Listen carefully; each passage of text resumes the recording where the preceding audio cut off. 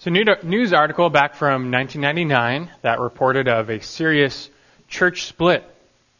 Holy Creek Baptist Church in Maryland was split down the middle. 100 years of fellowship and unity were wiped away as the church members segregated into factions. And what was the cause of the split?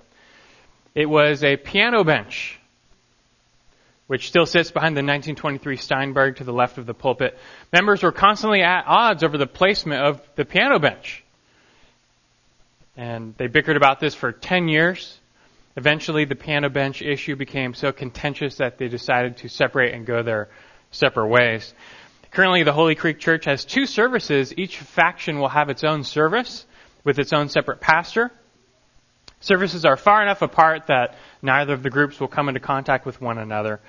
Furthermore, an outside party has been tasked with moving the piano bench to different locations and appropriate positions between services so as to please both sides and avoid any future conflict. Now, when you hear this story from this article, I'm curious what you think. You're probably partly amused, but then also partly ashamed because they call themselves Christians. Well, I have good news for you, in that the story is fake. This was written as a satire of Christian church splits. But here's the sad thing. The sad thing is, I bet when you heard this, you didn't really think it was fake. The sad thing is, that story is plausible to us. We can actually fathom of a church splitting over something as trivial as the placement of the piano bench. Some of you may have been part of rather trivial church splits in the past, and I certainly have heard about it. What is usually the source of such splits? Well, an old survey identified just 2% of churches splitting due to doctrinal or theological issues. Those have all been settled. The vast majority, if not all of the church splits these days, happen due to interpersonal issues. People who just can't get along. And most of the time what divides them is music. Music style, the instruments used, the music leader. It's got to be some of the most divisive issues of our day. It sounds crazy and it is sad, but it is also true. And over the past several messages, I've been introducing you to this phenomenon known as the worship wars, where over the past 50 years, churches right and left have been splitting over the issue of music in the church. Now, thankfully, we're not in any danger of that here, but with some of our own little recent music changes, it's been an issue that's been in my heart, and I've wanted to shepherd you through it so that you can rightly evaluate and appreciate music worship in the church. And today we come to the 5th and final installment of this little mini-series, which means, separately, that yes, next Sunday we'll finally get back to the Gospel of Mark. But today I want to wrap things up and answer some final questions we've had. I don't have a lot of time for recap, so I'd really encourage you to go on our website, if you haven't, and download the first 4 messages, because they form the foundation of everything we're going to be talking about today. Speaking of which, today we'll be focusing on how we express our worship to God. Today we're going to finally answer all those questions about the externals of worship. What's legitimate, what's not. Musically, what can we do, what can we not do, what's appropriate. Singing, what style, instruments, which ones are allowed or not allowed. And also, what about bodily expressions like clapping or raising your hands or bowing down? Do these have a place in worship? What about dancing? All these questions we're going to finally address. All these things that deal with the externals of worship, we're finally going to address them all today. Now, I will say, I understand that these are probably the questions that most people care about the most.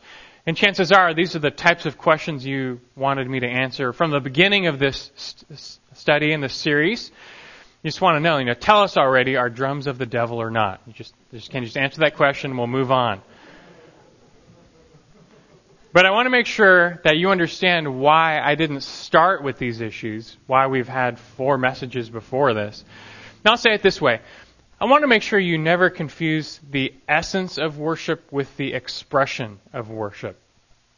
That's another way of saying don't substitute style for substance. What matters most in our worship to God, it's the essence. Jesus put the essence of worship this way, which was our 3rd message, that true worshipers must worship in spirit and truth. God wants truth-informed, heart-driven worship. In your spirit, in your heart, the truth of God must move you And that results in a heart of praise, which forms true worship to God. That's the essence of worship. You need to get that right above all. So basically, more or less, we spent the first 4 messages doing that, trying to focus on and get the essence of true worship right before God. Understand, if you get the essence of worship right, we're going to find out today that the expression of worship, it's pretty simple, it's pretty obvious, it falls right into place. But if you get the essence of worship wrong, your expression will always be wrong. It's just false worship, no matter what you do. That's actually the problem so many have today, that the source of a lot of conflict in these worship wars stems from an overemphasis on the expression, the externals of worship, which doesn't matter nearly as much as the heart of worship. The externals, they don't mean anything to God if your heart is not right before Him. So don't put the cart before the horse. We want to get things right, in the right order. You have to start with the true heart of worship for God before you should even bother about how that worship is to be expressed on the outside. Now, that's not to say that the expression of worship is unimportant. It is important. That's why we're talking about it today. But hopefully you see you've got to get the foundation of true worship first. Now, that said, we've done that. So we've spent that time. We've labored to lay the foundation. Now, today, we're finally ready to address all these external issues and wrap the discussion up. So let's get into that now. And as we learn the worship of God, it starts with the truth. The truth of God, we hear it. It invades our hearts. It transforms our hearts. It produces within us hearts of God, or hearts of worship for God. If you are a true believer, your heart will just be on fire for the Lord. You'll want to praise Him. But one of the last questions we had is, okay, true worship, it starts in the heart, but does it end in the heart? Does it ever come out of our hearts and go elsewhere? We found that last week, yes. Yes, heart worship should be expressed, for instance, in our emotions and our experiences. There is a wrong place for emotion and experience in worship, but there is a legitimate, proper place, and that was all last week. You'll just have to get that message. But what about other externals? Should our internal heart worship of God ever be reflected on the outside in any way? With our voices, with our hands, with our feet, or not? Are we to sit silently and motionless during worship music time, just contemplating on the truth we're hearing? Or does God expect us to express what should be going on in our hearts? Well, that's what we're going to find out today. And do so, let's just go with this, give you a little outline to follow along with. Number 1, the primary expression of worship to God is the human voice. The primary expression of worship to God is just your voice. It's singing. It's the human voice. This shouldn't be surprising. God wants us to use our voices to praise Him. He is pleased when we declare His name in the assembly. In the New Testament, which is obviously most relevant to us, there's actually only 9 verses that deal with the church's musical worship at all. That's it. Only 9 verses. And they all have to do with singing. I'll list them out for you. 3 of the verses, they merely describe other Christians singing. So you have Matthew 26, verse 30, records Jesus and the disciples singing hymns after the Lord's Supper. You have Acts 16:25, where Paul and Silas are singing hymns while they're in jail in Philippi. 1 Corinthians 14:15, Paul references his practice of singing with the Spirit and with the mind also. So that's 3 of the 9 verses. 2 of the 9 verses merely quote Old Testament verses on singing. Romans 15:9, Hebrews 2:12. So we're just left with 4 verses that actually prescribe something about worship to the church, and they all just have to do with singing. And then 2 of them are almost identical. I'll read these for you now. Colossians 3:16, which is basically identical to Ephesians 5:19, says, "Let the word of Christ richly dwell within you, with all wisdom, teaching and admonishing one another with psalms, hymns, and spiritual songs, singing with thankfulness in your hearts to God." That really is a model passage, even though we only have a few. That's a significant one. We see the pattern. The truth of God invades us. It produces thankfulness in our hearts, and that should result in singing with psalms, with hymns, with spiritual songs. There's a variety of ways to sing, but that's a key verse. Hebrews 13:15 says through Jesus, through him then, let us continually offer up a sacrifice of praise to God, that is the fruit of lips that give thanks to his name. And then finally, James 5:13 says, Is anyone among you suffering, then he must pray. Is anyone cheerful, he is to sing praises. And that's it. That's everything the New Testament has to say about musical worship in the church. Now, did you notice one thing these 9 verses have in common? They all had nothing to say about instruments. There's not a single word in the New Testament about musical instruments used in worship and singing praise to God. They're not mentioned. There's not an example. There's not a command. There's nothing about instruments in worship. Yeah, instruments are mentioned a few times in the New Testament, but never in the context of the church's worship, the corporate worship of the church. So what does that fact teach? Well, first and foremost, it teaches that to God, there's only one instrument he really cares about, and that's your voice, the human voice. God has given you the only instrument you really need to worship him, and he wants and expects you to use your instrument in music worship. This is why I've been saying for many messages now that the instruments, they don't matter that much. Well, we'll see that more later today, but what does matter is your voice. God wants to hear you sing. And you should want to sing.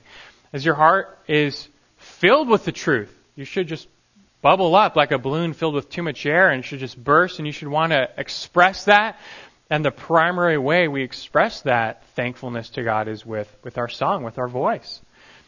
You should be singing, which is to say, declaring God's glory to the world.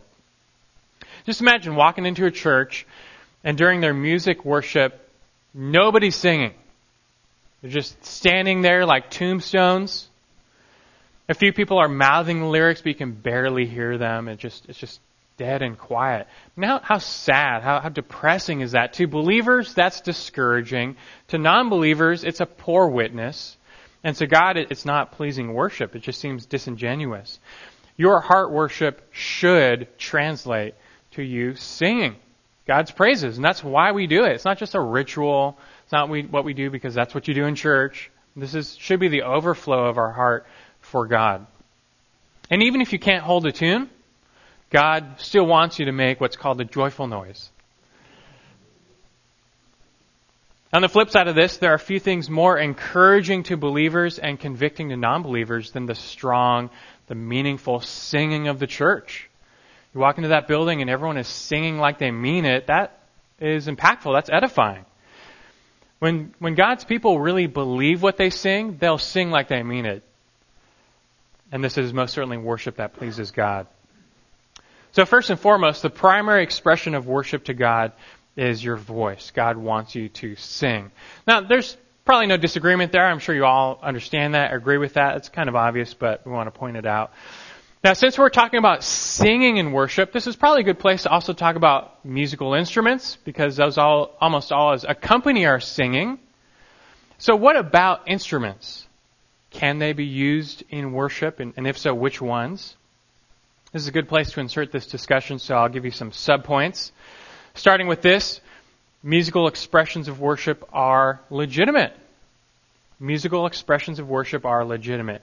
By the way, I hope you picked up a bulletin. I always try and keep outlines very simple and just straightforward, not to get in the way. But this is getting a little out of hand. So I printed the outline in your bulletin. It's like the only time I've actually ever done this, but you can follow along if you want. Musical expressions of worship are legitimate. You're going to wade through a bunch of subpoints. Anyway, I don't want to spend too much time on this, but believe it or not, there's a small number of Christians who actually believe that to worship God with instruments is to sin. You are sinning by using any instrument. The New Testament doesn't mention them, so they take that as law, as God's decree forbidding them. Now, I hope none of you are convinced by that. That is precisely the definition of legalism. I mean, you can't take omission and turn it into decree. You can't take something that God never said and make a rule or command out of it. That is like the definition of legalism. That's it. Now, it's true, though. The New Testament doesn't mention instruments in connection with church worship. But we know for certain that God is not opposed to musical worship. In fact, he welcomes it. In Revelation chapter 5, which is the closest thing we'll get in the New Testament, we've got that picture of heaven, and you see these 24 elders representing the people of God. And they're standing before God's throne, and they're pictured as holding harps. And as they go on to sing God's praises, it doesn't say, but the implication is pretty clear that they use those harps to sing God's praises. And that happens 2 other times in Revelation. God himself employs trumpets in the rapture and in judgment, so it's not like he's morally opposed to instruments. And then furthermore, we have the overwhelming Old Testament precedent of using instruments in worship. Now it's true, we're not under the Old Covenant, so you can't point to the Old Testament as mandates for the church. What we see in the Old Testament was written for national Israel. We are not national Israel. We can learn principles, but we're not under the Old Covenant. So what David did with his Levites, that's not telling us what we must do as the church, but it still is our biblical example. And from that, we have an overwhelming establishment of precedent in the Old Testament. The Old Testament shows that without a doubt, God approves and welcomes musical worship.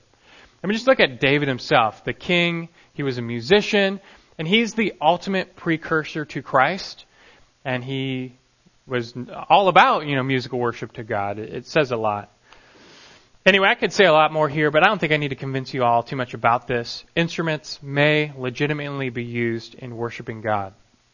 Do you understand this? That instruments should never replace congregational singing, though. That's never the case in Scripture and the Old Testament.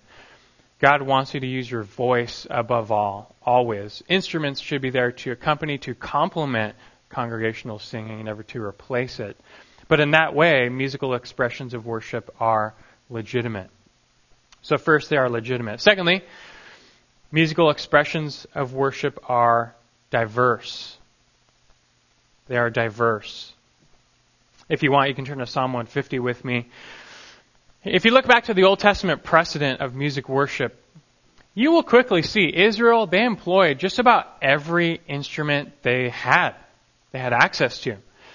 Their musical expressions of worship were quite diverse. They used harps, lyres, hand drums, tambourines, cymbals, rattlers, trumpets, other horns. In the shofar, it's a ram's horn. I mean, they used pretty much every instrument. And the last psalm gives us the clearest example of them using pretty much every instrument, more or less. I mean, there's obviously many more, but you get the point. Psalm 150, look at verse 3. It says, praise him with trumpet sound. Praise him with harp and lyre. Praise him with timbrel and dancing. Praise him with stringed instruments and pipe. Praise him with loud cymbals. Praise him with resounding cymbals. Let everything that has breath praise the Lord. Praise the Lord. We have breath. Metaphorically, instruments have breath. Let everything that has breath praise the Lord. And there are countless verses where Israel employed a wide variety of musical instruments in worshiping God, and God was pleased. Again, some might argue that these instruments, they passed away when the Old Covenant passed away. And it's true, we're not under the Old Covenant, we're under the New Covenant, the church. But actually, these instruments were never a part of the Old Covenant. God never prescribed these instruments in His law. It's just what Israel used to worship God. And for that reason, it still serves as a strong precedent and example for how we are to musically worship God today. The conclusion we can draw from this Old Testament precedent is simply this. If you get the essence of worship right, then you have freedom in the expression of worship. That'll be a principle we'll hear a lot today. If you get the essence of worship right, then there is freedom. Within guidelines, there's freedom in the expression of worship. God's standard for worship was the same in the Old Testament. He still demanded worship in spirit and truth.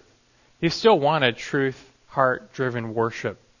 The essence of worship never changes, but if you have the right essence, then we will see freedom of expression within biblical guidelines. And that's what Israel showcased with their instruments. There certainly was a freedom of expression. They used many different types of instruments.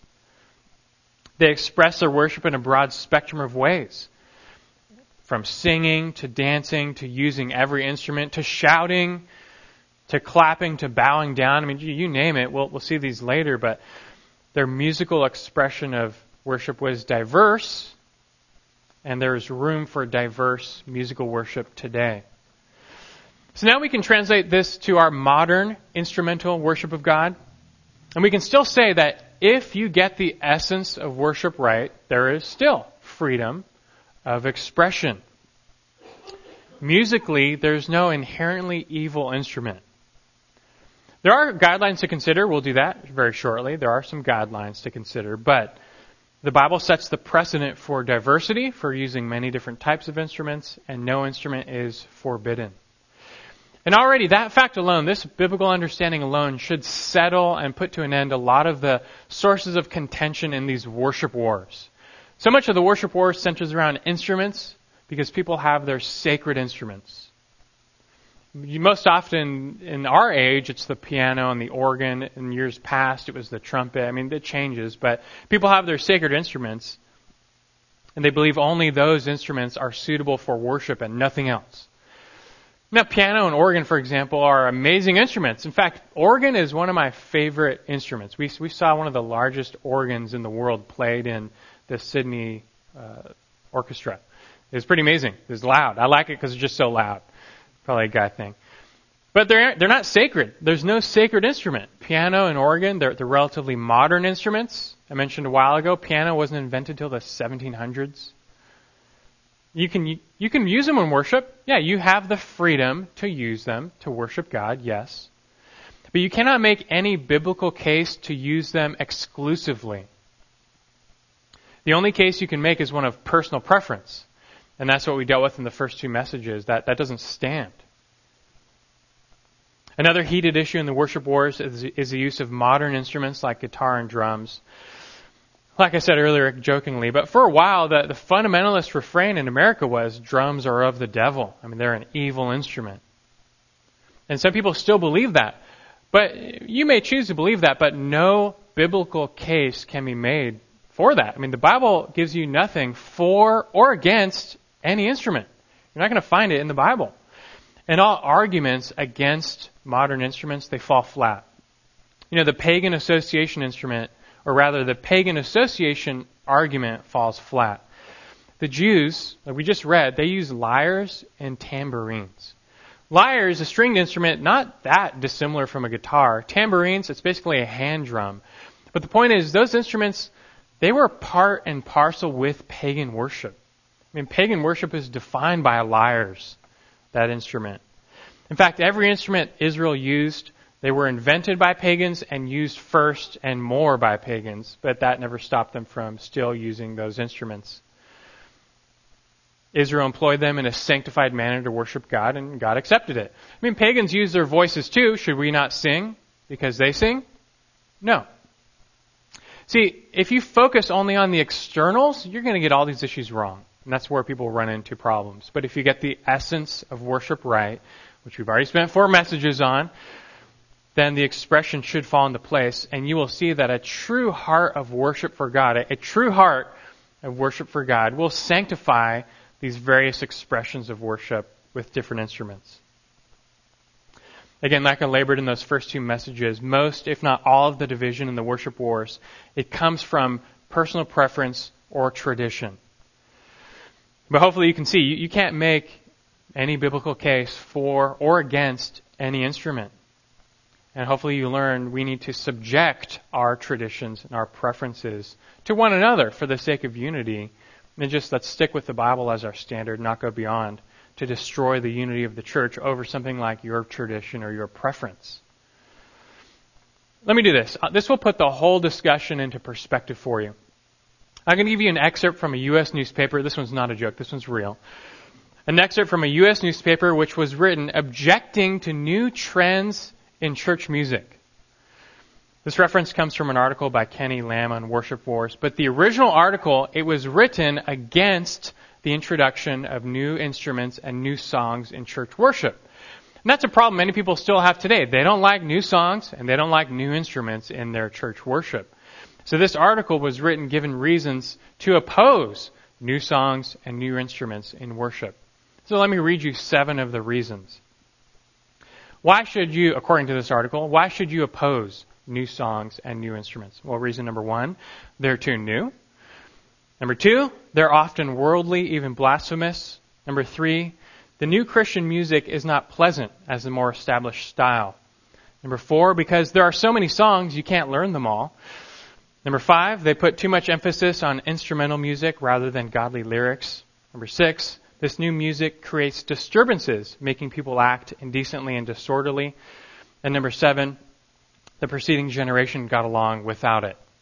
And there's more. That's just like the first seven. Some of you may be thinking, yeah, that sounds about right. That's why I don't like that instrument or that song. But here's the kicker. This article was written by a pastor in 1723 attacking Isaac Watts, who is the author of your favorite hymns, When I Survey the Wondrous Cross and Joy to the World. So that's called perspective.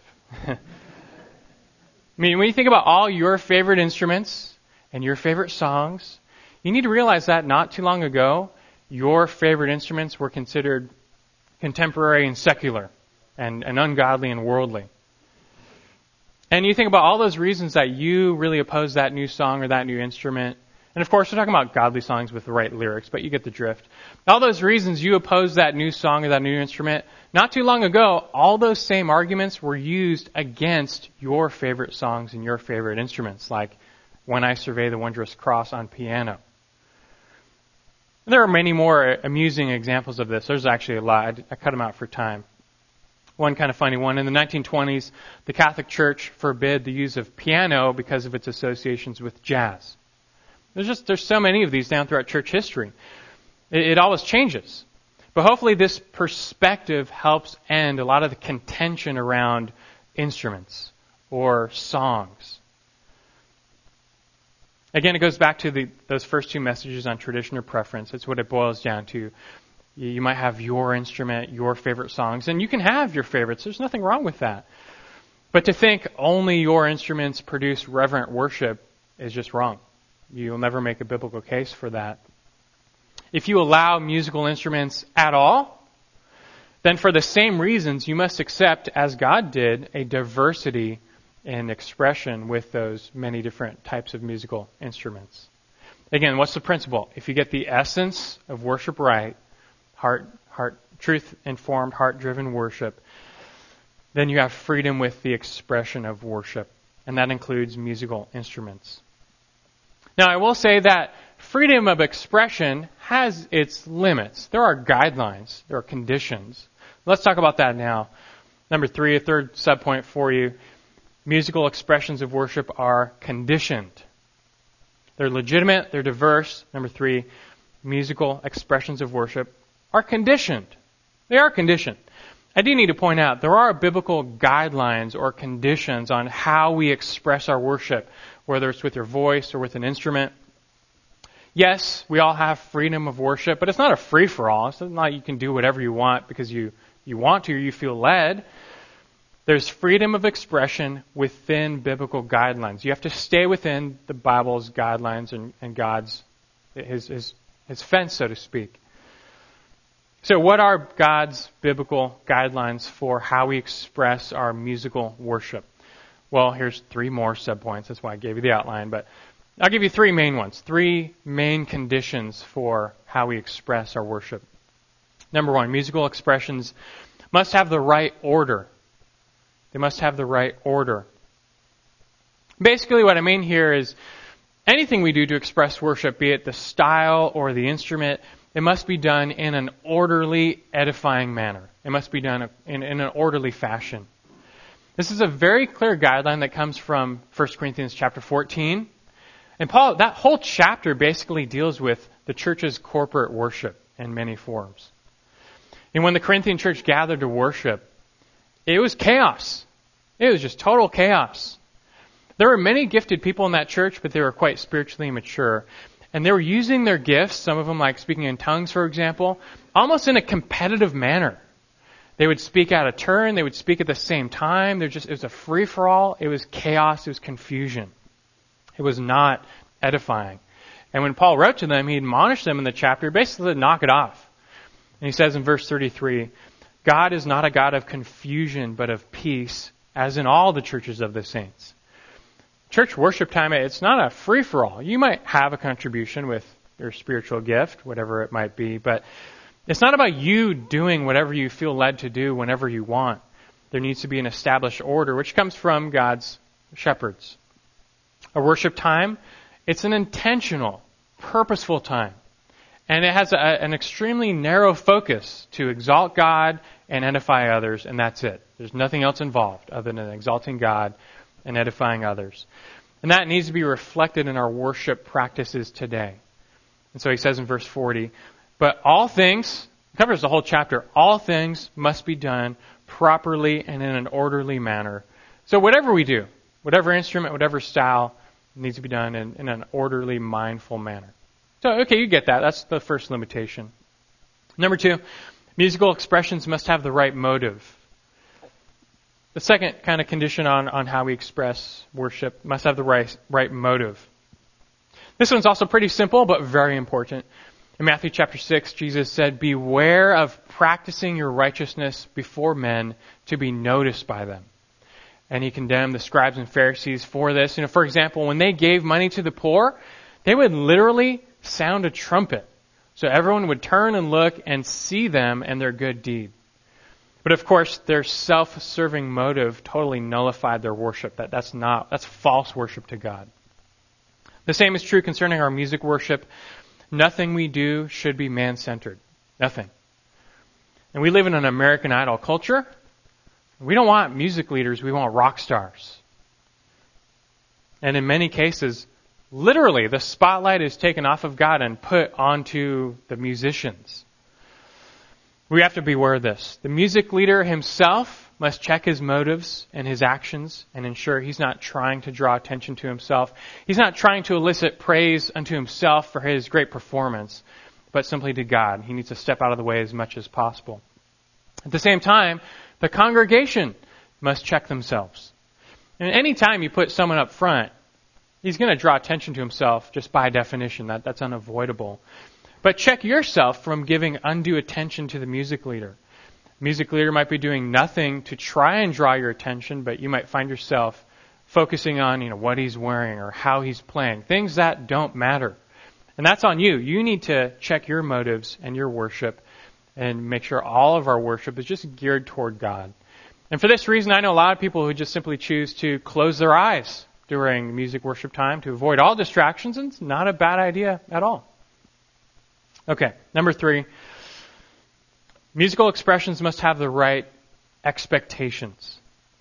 They must have the right order, the right motive, and a third condition on how we express musical worship, the right expectations. And I need to explain this. I'm talking about cultural expectations.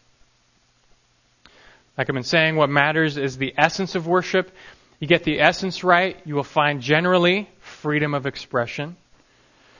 However, how you express worship will often be very limited by your culture, even your church culture. It will be culturally conditioned. And that's okay. But let me explain that. It's just another way of saying different cultures have different ways of expressing their heart worship unto God, and that's okay. There's room for different cultures to express reverent worship in different ways. For example, picture an American missionary goes to a tribe in Africa. I'm talking like a Stone Age tribe in Africa, shares the gospel. By God's grace, the whole tribe is converted. And they start, they plant a little church there. How would you expect that new church to worship God musically? Should you import a pipe organ and teach them Western hymns? Some have actually done that, and it's foolish. The gospel doesn't obliterate cultures. The gospel transforms people. It changes hearts. It produces the essence of worship. Yes, but then it allows for freedom of expression of that worship, and the gospel can accommodate different cultural expressions of worship within these guidelines. So, for example, that tribe, they would be free to worship God with their tribal instruments. There'd be nothing wrong with that. Now, I want to be very clear. The gospel itself must never be changed, must never be watered down, must never be accommodated for different cultures. We don't change our message based on cultures. We don't ever water that down. That cannot change because that deals with the essence. and the essence doesn't change. But with these external matters, these expressions, they can change. There is freedom, and cultural considerations can be made. Now we can apply this to America, to our culture. If you lived in a rural, traditional area, for example, you'd probably be wise to have a church led by piano. Their music led by piano. That fits our traditional culture today. Remember, that changes every generation. Traditional changes. But right now, that's piano, and that's great. That's fantastic. That would fit that church's culture better, and that's okay. You don't change the gospel. You don't change the message. You don't change the essence of worship, but you can change that to fit that culture a little bit. Same thing, if you're in an urban or inner city area or many suburban areas, a guitar-led worship would probably fit that culture better as well. You'd be speaking their cultural language, and that's okay. Hopefully you get the drift here. It's all about distinguishing essence from expression. God is delighted to be praised by a variety of different people groups in a variety of different ways. Throughout thousands of years, different people groups have sung songs with so many different instruments and sounds. If we heard them all at once, it'd be so bizarre, and we're just used to what we're used to. But God is pleased to have all the nations sing His praises in their language, in their sound, in their song. He's pleased. There is freedom in such expressions of worship. Yes, there are biblical guidelines, so it's not a free-for-all. Our worship still must have the right order, the right motive, and the right cultural expectations or cultural conditions. All right, well, that'll do it for point number one. We're still under point number one. The primary expression of worship to God is the human voice. And that's true. That's our primary way we express our worship, with the human voice. And we include a lot about instrumental worship, which almost all the companies are singing. Now, number two. This is actually big point number two, if you're following along. The secondary expression of worship to God is the human body. The secondary expression of worship to God is the human body. Now, real quick, I don't want you to panic. You might be seeing we're only halfway done with our outline, and you look at the clock like there's only a few minutes left. But don't fear, I'm not pushing it to another sermon, but the good news is, literally everything we just said about the musical expression of worship, it's going to apply one for one directly to the bodily expression of worship. They're almost the same issue, just different subjects. It's all going to fall into place. So real quick, we'll finish this by addressing all those remaining questions you have about the bodily expression of worship. So just follow along. First, we can say the bodily expressions of worship are legitimate. Same outline. Bodily expressions of worship are legitimate. And for all the same reasons musical expressions are legitimate, so are bodily expressions. Nothing is forbidden in the New Testament or the Old, and there's a massive Old Testament precedent for using your body in some way to express worship to God. The case is even stronger here because there are actually several examples in the New Testament of using your body to express worship and reverence to God. For example, Jesus himself prayed several times by raising his hands. 1 Timothy 2:8 tells men to pray lifting up holy hands. It's not a mandate since the emphasis is on holiness, but it shows God is not opposed to raising hands. Also back in Revelation 5, remember those 24 elders? They sing their songs with their harps.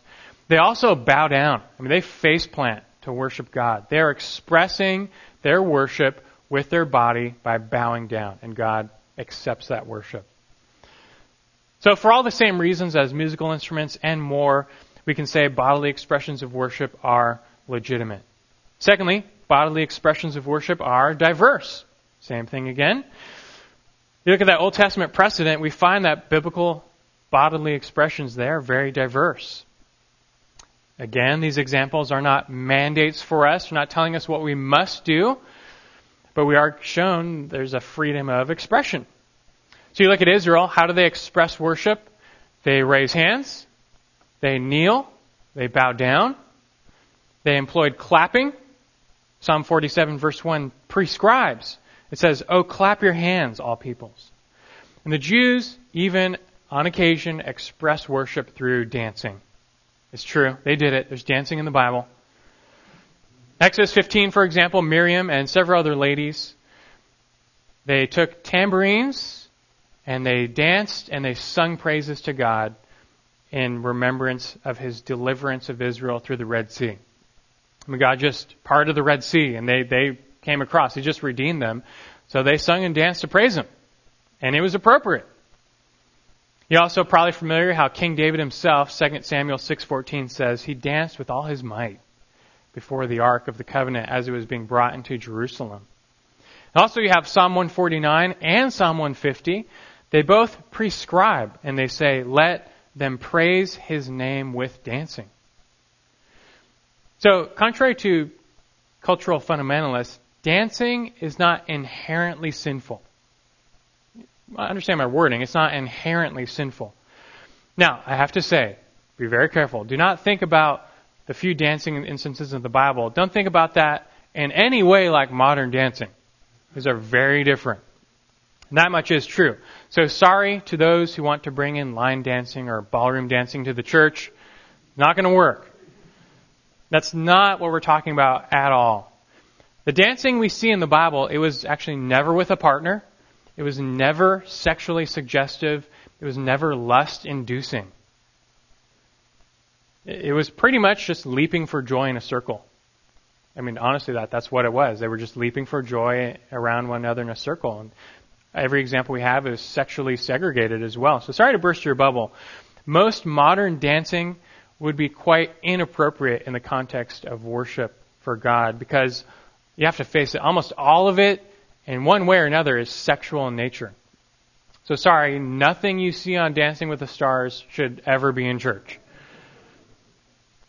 Now, a time might come, though, when the truth of God moves you to leap around for joy, and that would be totally appropriate. And all the same points apply. You get the essence of worship right, you have freedom of expression. The precedent from David is very strong. Again, he's this musician who God makes king, and He makes him the ultimate type of Christ. And David, he knew worship. He had a heart for God. God moved his heart. And David expressed that worship in so many ways. He sung songs. He wrote songs. He played all these instruments. He danced. He leapt for joy. He bowed down. He raised his hands. We aren't saying you must do this, you must do that. But again, the point is clear. There is freedom of expression even with your bodies. Now the same conditions apply, so we can finish with this. Bodily expressions of worship are conditioned. In the same way, they are conditioned. It's still not a free-for-all. All the same conditions and guidelines apply. First, bodily expressions must have the right order. From singing to using instruments to using your body, God is still a God of order and peace, not chaos and confusion. So, however you might express worship to God with your body, it must be done orderly and mindfully. Now, this totally throws out the window uncontrolled, spastic, ecstatic motions. They have no place. Now, I genuinely love and appreciate my charismatic brethren who, raise their hands in worship. There's nothing wrong with that at all. But there is a fringe of charismatics who believe they're worshiping God by running up and down the aisles, falling over, rolling around. You may have seen videos of this or been in a church like this, and this we have to reject. And that's basically the disorderly 1 Corinthians 14 church on steroids. It's chaos. Whatever you do in worship, from your singing to your body, it has to be done orderly, mindfully, in an edifying manner. There's freedom, but that's a limitation the Bible gives. Secondly, bodily expressions must have the right motive. Same thing here as well. Whatever you do must come with the intention of exalting God, not just drawing attention to yourself. So if you feel led to raise your hand in a worship song, go ahead. We all must always ask your heart though, why are you doing it? Are you doing it so that everyone behind you can see how spiritual you are, how connected with God you are? Then it's false worship. It means nothing to God. And check your heart. If that's your motive, don't raise your hands. Or, better yet, change your motive. Bring your motive in line with God. Everything we do, whether it's singing or using our bodies, everything we need to make sure our motives are to glorify God alone and never to glorify self one way or another. That all your motives and all your expressions of worship be untarnished by self-righteousness or self-exaltation. Something that's on all of us to keep your own heart in check. And then finally, bodily expressions must have the right expectations. And here I'm talking about those cultural conditions again. You have freedom of expression. There are no biblical mandates, one way or another, about using your body, using your instruments. You don't have to raise your hands. You don't have to bow down. You're free to do so. However, whatever you do will likely be largely conditioned by your culture, even your church culture. And again, that's okay. There's room for different cultures. For example, go back to dancing. In the ancient culture of Israel, or in many modern Eastern cultures or tribal cultures, dancing, it's a totally normal expression of worship. There's nothing strange about it. It's accepted. It's not distracting because everyone is doing it. It's a part of life. So in such a setting, could dancing be an appropriate expression of worship? It could. Yes, it could. I mean, Israel did it. When you look at American culture, though, especially our American church culture, it's quite a different story in the vast majority of churches. Dancing here is completely abnormal. It's never done. It's never how we culturally express worship. Dancing in America, it's not associated with worship whatsoever. It's associated with expressing sexuality. So although theoretically you could express worship through dancing, through leaping for joy, in reality, in 99% of churches, if you did so, you would actually be detracting from worship. Why? Because it's so culturally out of place and unexpected, you could not help but overwhelmingly distract everybody. You would take their minds off of God and detract from their focus on the Lord. Now you might think, why should I be limited by others? I can't control what they think. But that was actually one of Paul's main arguments in 1 Corinthians 14. The focus of our worship, it's glorifying God and, if anything, edifying others. The last thing I want to do is to stumble someone or distract them during worship. Therefore, I will limit myself in certain contexts or certain cultures for the sake of others. That's actually what they needed to do in certain situations. But hopefully you can see what I mean with this idea of cultural conditioning. You apply this to clapping hands, raising hands, whatever you want. These expressions, they're legitimate. You have churches where they're expected, they're part of the church culture. You have churches where they're not expected, they're not part of the church culture, and both are fine. Both are meeting their local cultural expectations of worship, and that's okay. Cultures can change, they don't have to. I mean, there's freedom here in these regards. All right, well, I think that'll do it for now. We've covered a lot of ground today in this whole series, but I really hope everything we've studied has given you good biblical perspective on these worship wars. Worship, that's why we exist. It's why God created us. The last thing that should ever divide us is worship. And so we need to rightly understand the essence of worship and the expression of worship.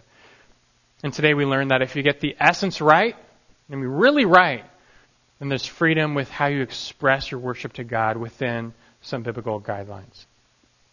As a closing thought, I want to leave you with an encouragement. The day will come. This church, maybe you go visit another church. The day will come when someone will rub your worship traditions or preferences the wrong way. You're going to see someone and they'll do something you're not accustomed to. It's not what you do. It's not what you're used to. And maybe they'll raise their hands. Maybe they'll clap. How will you react when that happens? Hopefully, now through being equipped with a biblical perspective, though you may not do that yourself, at least you will not despise your brother or your sister who chooses to express their worship in that way. You can't see their heart. So you have to beware of passing judgment. You don't know their motives, for example. Really, you need to check your own heart. So long as they're not sinning and they're not blatantly trying to draw attention to themselves, show patience, show tolerance and love for those who express worship differently than you do. Think back to David. He's dancing before the ark with all of his might. Was that true worship? It was. It was a true expression of worship. But do you remember his wife, Miriam? In the same chapter it said she was watching him from the window up above. And as she saw him leaping about, the text says she despised him in her heart. It just made her so mad. Why? Well, for all the wrong reasons. She thought, that's inappropriate. That's not fitting for a king. What will people think of me? I don't want to be associated with that. She had all these justifications that people still use, none of them biblical. But later in the chapter, David rebuked her straight up. He said, look, I was celebrating before the Lord, not before man. His heart was right and pure. He had the essence of worship, nailed down right there. And that expression was totally fine. It was even culturally acceptable, actually. The final verse of that chapter says, Miriam died barren. It's a subtle way of God saying He doesn't like it when you despise His true worshipers. So just put all this through your biblical grid and these principles now. Just check your heart and everything. You can have your traditions and your preferences. You can have your culture that you're used to, and that's all okay. The goal is not uniformity. The goal is not unanimity. You don't all have to be the same. But the goal is unity. And if you want to end the worship wars once for all, do not despise others who, within the right guidelines, express worship differently than you. This takes us back to Ephesians 4, which is where we began. Let's remember to always, Ephesians 4, 2 and 3, with humility and gentleness, with patience, show tolerance for one another in love, being diligent to preserve the unity of the Spirit in the bond of peace. That's how we do it. Let's pray. Our God and Father, we do thank You for this time in Your Word, this time through this study of music in the church, music in our worship. And the Bible doesn't have a massive amount to say about it one way or another. There's not a lot of prescriptions to go by, but yet Your Word is still sufficient to guide us, to give us the guidance we need. We see most of all what the essence of worship is all about. It starts with Your truth, knowing You, the God who made us, the God who saved us through His Son, Christ Jesus, who lived and died on the cross for our forgiveness. That should move our hearts to love You, to express thankfulness with joy in many different ways. And Lord, if we get that essence right, You've given us freedom of expression because You know we're different. We are different people, different cultures, different backgrounds. And You accept a variety of ways of exalting You. But what matters most is that heart of worship. Keep us within bounds, Lord. We don't want to ever discourage or detract or distract others. We don't want to be a stumbling block to others. But at the same time, we want to worship You. Keep our hearts fixed on You. May we lift up Your name in all that we do. May we get this right. And above all here, lastly, may we love others who are different. So long as they're within these biblical guidelines, may we show them that grace, that kindness, that tolerance to preserve the unity of the Spirit, the bond of peace. Churches need not separate for something as trivial as instruments or raising hands. There's room for all in Your gracious and glorious body. So we want to do so now. We thank You, the God who made and saved us. May that truth fill our hearts, and may we finish our time by expressing this worship now through song. We love You. We thank You. In Christ's name we pray. Amen.